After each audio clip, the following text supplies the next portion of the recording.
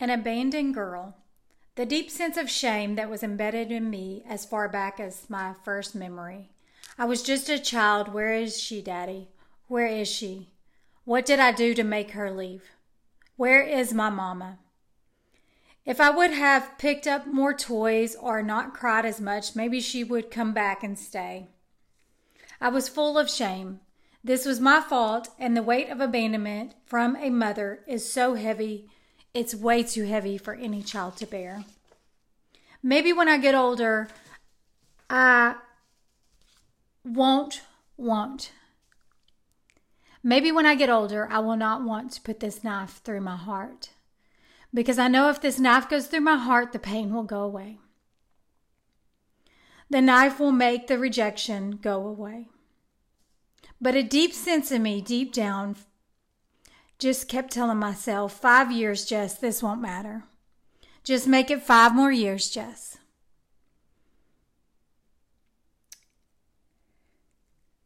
I made it. I got there. At 19, I got pregnant. I finally was going to have my own kid. I was going to have something inside of me that would make this voice in my head stop screaming that you're not good enough.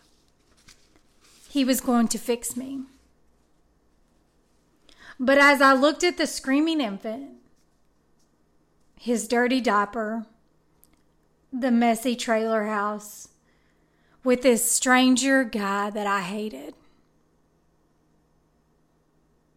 he didn't fix me. Having my own child did not fix me. I did not become a mom that I wanted to be. It wasn't easy for me. I hated what I'd built. The walls around my own prison of hopelessness closed in. This baby boy isn't fixing me. It makes my emptiness even more. It makes my anger at what she did even more. Where is she? Where is my mom? Each time I would look at my own child, I would remember the missing thing that I had growing up. I need her. I need her to help me. I need her to help me change the diaper. I need her to help me teach me how to feed my child. Why is she not here teaching me? Then it hit me. She had no one there for her. And she was in her own prison. She had no one teaching her how to become a mom to me. She had no one there to tell her it was going to be okay. See, her mom did the same thing. So the reality of this is I needed to numb, and that's what the methamphetamines did. They numbed the pain. They bided me time. They gave me glimpses of moments that I felt no pain, that I felt no abandonment, that I felt no shame. When I was high in the clouds, I couldn't feel. But when you would come down from the drugs is when you felt it all. The pain was still there, actually even worse. Because when you look in the mirror and become the one person you never wanted to become, and that's your own mother,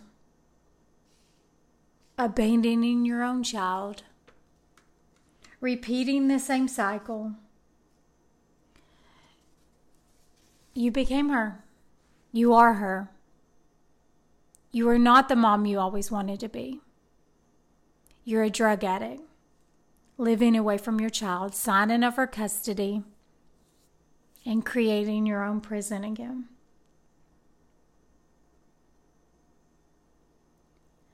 This story is about becoming that mom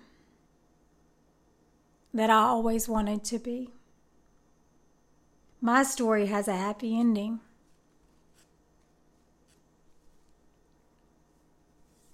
My story now, my kid's story has a happy ending. I hate that my grandma and my mom's story did not. I turned my life around, but not at the expense of pain of my firstborn child. He is an amazing kid, but I can't imagine the pain he felt growing up without a mom. Although I saw him some, it was just the same. I'm sure. He's never told me this, but I'm sure it's just the same. I'm going into the stranger's home. I'm seeing her with her other kids, with her new husband, and who am I?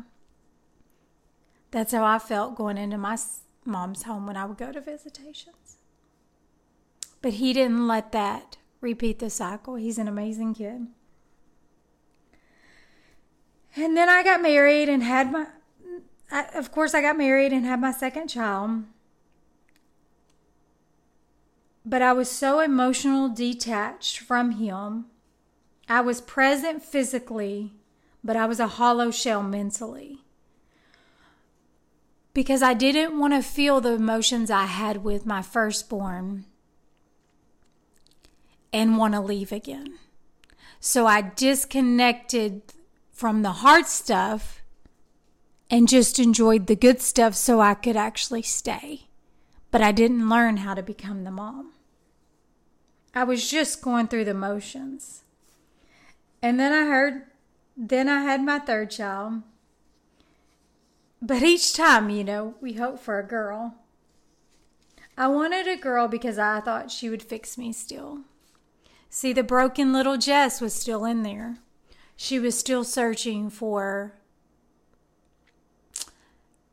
payback, vengeance. She was still searching with a chip on her shoulder. She wanted to fix the pain that she had in her past. She wanted to fix her trauma. But the thing with trauma is you didn't ask for it to come into your life, and you can't just fix it. I couldn't fix what was broken in me with my third child. But he was amazing. But life is busy with 3 children. Visitations with my first, raising my 2. I was in survive mode. I was a great mom, but I was still failing. Knowing how I wanted to be the best mom, but I couldn't quite make it as easy as everybody else. So our surviving years happened for 9 years.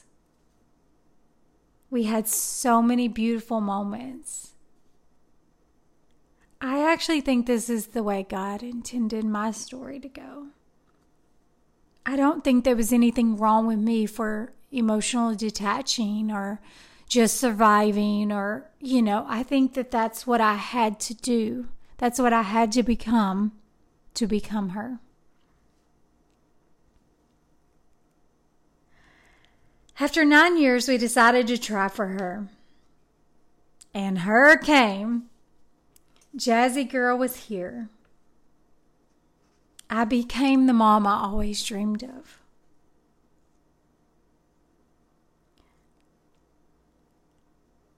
Tomorrow she will turn 7 years old. And in the Bible it talks about 7 as completion. And she definitely completed us. God knew I wasn't ready for a girl because I just wanted the girl to fix me.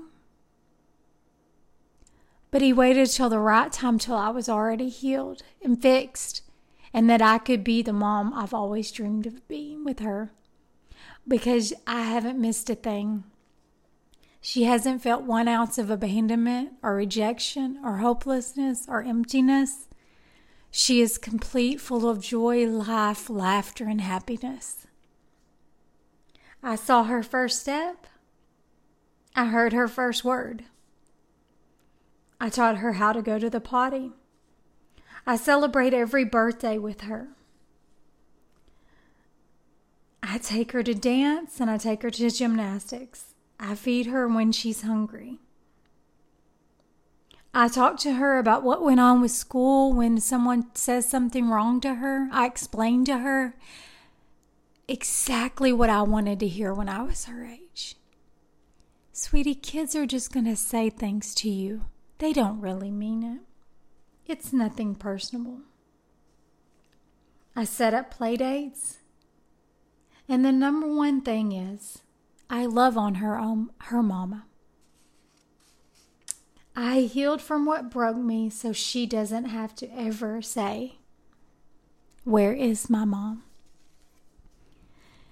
I just want to encourage each and every mom that if it doesn't look perfect right now, if the house looks a mess, if there's trash everywhere, if there's dishes in the sink and you are just in survive mode, all you have to do is not give up.